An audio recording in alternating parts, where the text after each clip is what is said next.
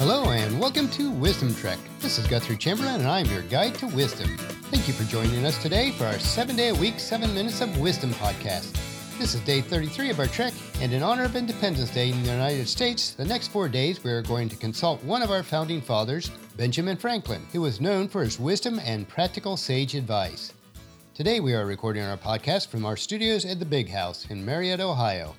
It's been a fairly busy day, but not quite as hectic as the first part of the week, so I have been able to get through some of the project work that was not quite so crucial.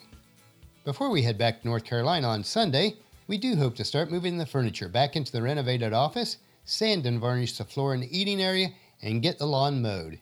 It will be a challenge to accomplish it all, but we will certainly try. I have included an initial picture of our newly renovated office on the journal entry for day 33 on wisdom-trek.com. As we begin our trek today, we're walking along the trail and we find a buried box near our camp, and on opening it, we realize it contains a listing of 85 practical tips written by Benjamin Franklin. Let's take the next few days to see how they'll apply to our lives. Now, old Ben was one of my mom's favorite authors. She read many of his quotes to us growing up in hopes that the seeds of wisdom would be planted and grow in our lives. These nuggets of wisdom, when consumed regularly, like the book of Proverbs, will teach us to live disciplined and successful lives, to help us to do what is right, just, and fair.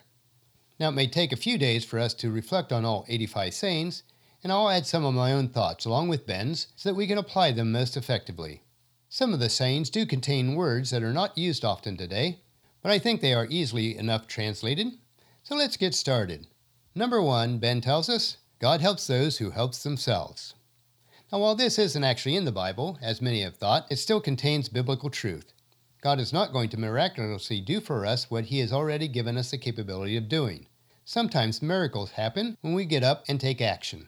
Number 2, sloth, like rust, consumes faster than labor wears, while the used key is always bright. Now, this saying means that we will remain bright, sharp, and useful by effectively working than we would otherwise by being lazy.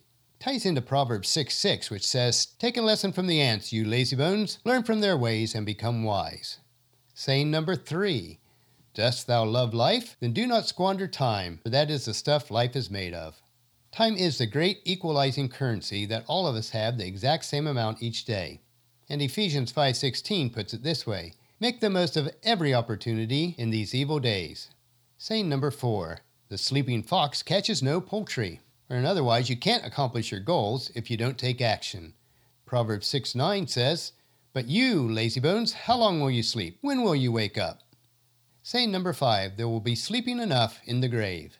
Now, I have to admit that I do like to work. My kids think that the old hymn, Work for the Night is Coming, was my theme song. Now, I have to admit that I may have repeated that phrase a time or two while they were growing up. But on a serious note, we do need to take advantage of the times in our lives where we can be productive. Or as it says in John 9:4, we must quickly carry out the task assigned us by the one who sent us. The night is coming, and then no one can work. Saying number 6, wasting time must be the greatest prodigality. Prodigality is excessive or extravagant spending. Money, if you waste it, you can always earn it back again. But time we can never get back once we waste it. Saying number 7, lost time is never found again. Now, we are starting to see a theme here in Ben's anecdotes. Unlike losing money or material possessions, once time is lost, it is gone forever. Saying number 8, time enough always proves little enough. You always have enough time to do the task right the first time. Otherwise, how do you ever think you'll have time to redo the task? Saying number 9, sloth makes all things difficult, but industry all easy. Or that is to say, now if you just get about the task at hand and work at it, then the task will become much easier. And saying number 10, he that rises late must trot all day, and shall scarce overtake his business at night. Now, if you want to complete the needed work or task for the day, don't put it off, get right to it. Otherwise, you'll be playing catch-up all day long. Saying number 11, lazy travels so slowly that poverty soon overtakes him. Now, the best way to become financially secure is to avoid the trap of being lazy and ineffective. Or as Proverbs 10:4 says, lazy people are soon poor, hard workers get rich. Saying number 12, drive thy business, let not that drive thee. Or as to say, in all aspects of life, whether it is in business or personally, we need to proactively plan and manage each part, or it will manage us. You can either control yourself or someone else will. Saying number 13, Early to bed and early to rise makes a man healthy, wealthy, and wise. Now this is probably one of Ben's most famous quotes, but do you heed it? Yes, many of us are able to rise early and tackle the monsters each day, but few of us get the proper sleep and we end up sick, poor, and ignorant. The choice is really ours. Number 14, industry need not wish. Or that is to say, if we do the work needed, we will have what we wish for. Many times our desires will change based on what we learn from working. Now when we wished for something as a child, my grandma Burkhart used to call that a mugwump. Loosely translated, it meant wish in one hand and spit in the other, and see which one fills up first. In other words, if you desire something, just don't stand there, get going and make it happen. Saying number 15, he that lives upon hope will die fasting. Now in reality, we all need to have hope in life, for it gives us reason to continue on. But we just can't sit there waiting for hope to happen.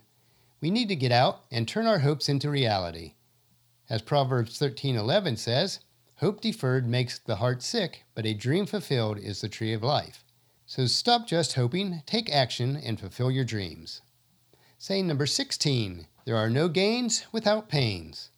This quote is commonly used in sports today, but it applies to anything that is worthwhile obtaining. If we desire to have something, then we need to do what is necessary to obtain it.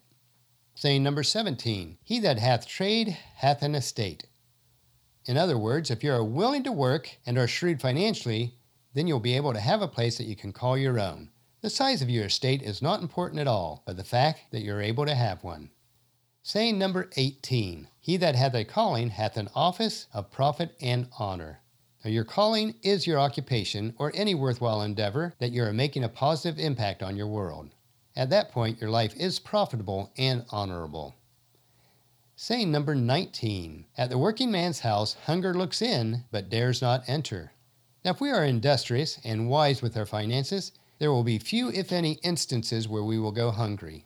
Yes, we may struggle at times, as our family did when I was growing up on the farm, but Mom and Dad made sure that we never missed a meal. Now at times, I must admit, it was a bit sparse, but we never missed one. Saying number 20, for industry pays debts, while despair increaseth them.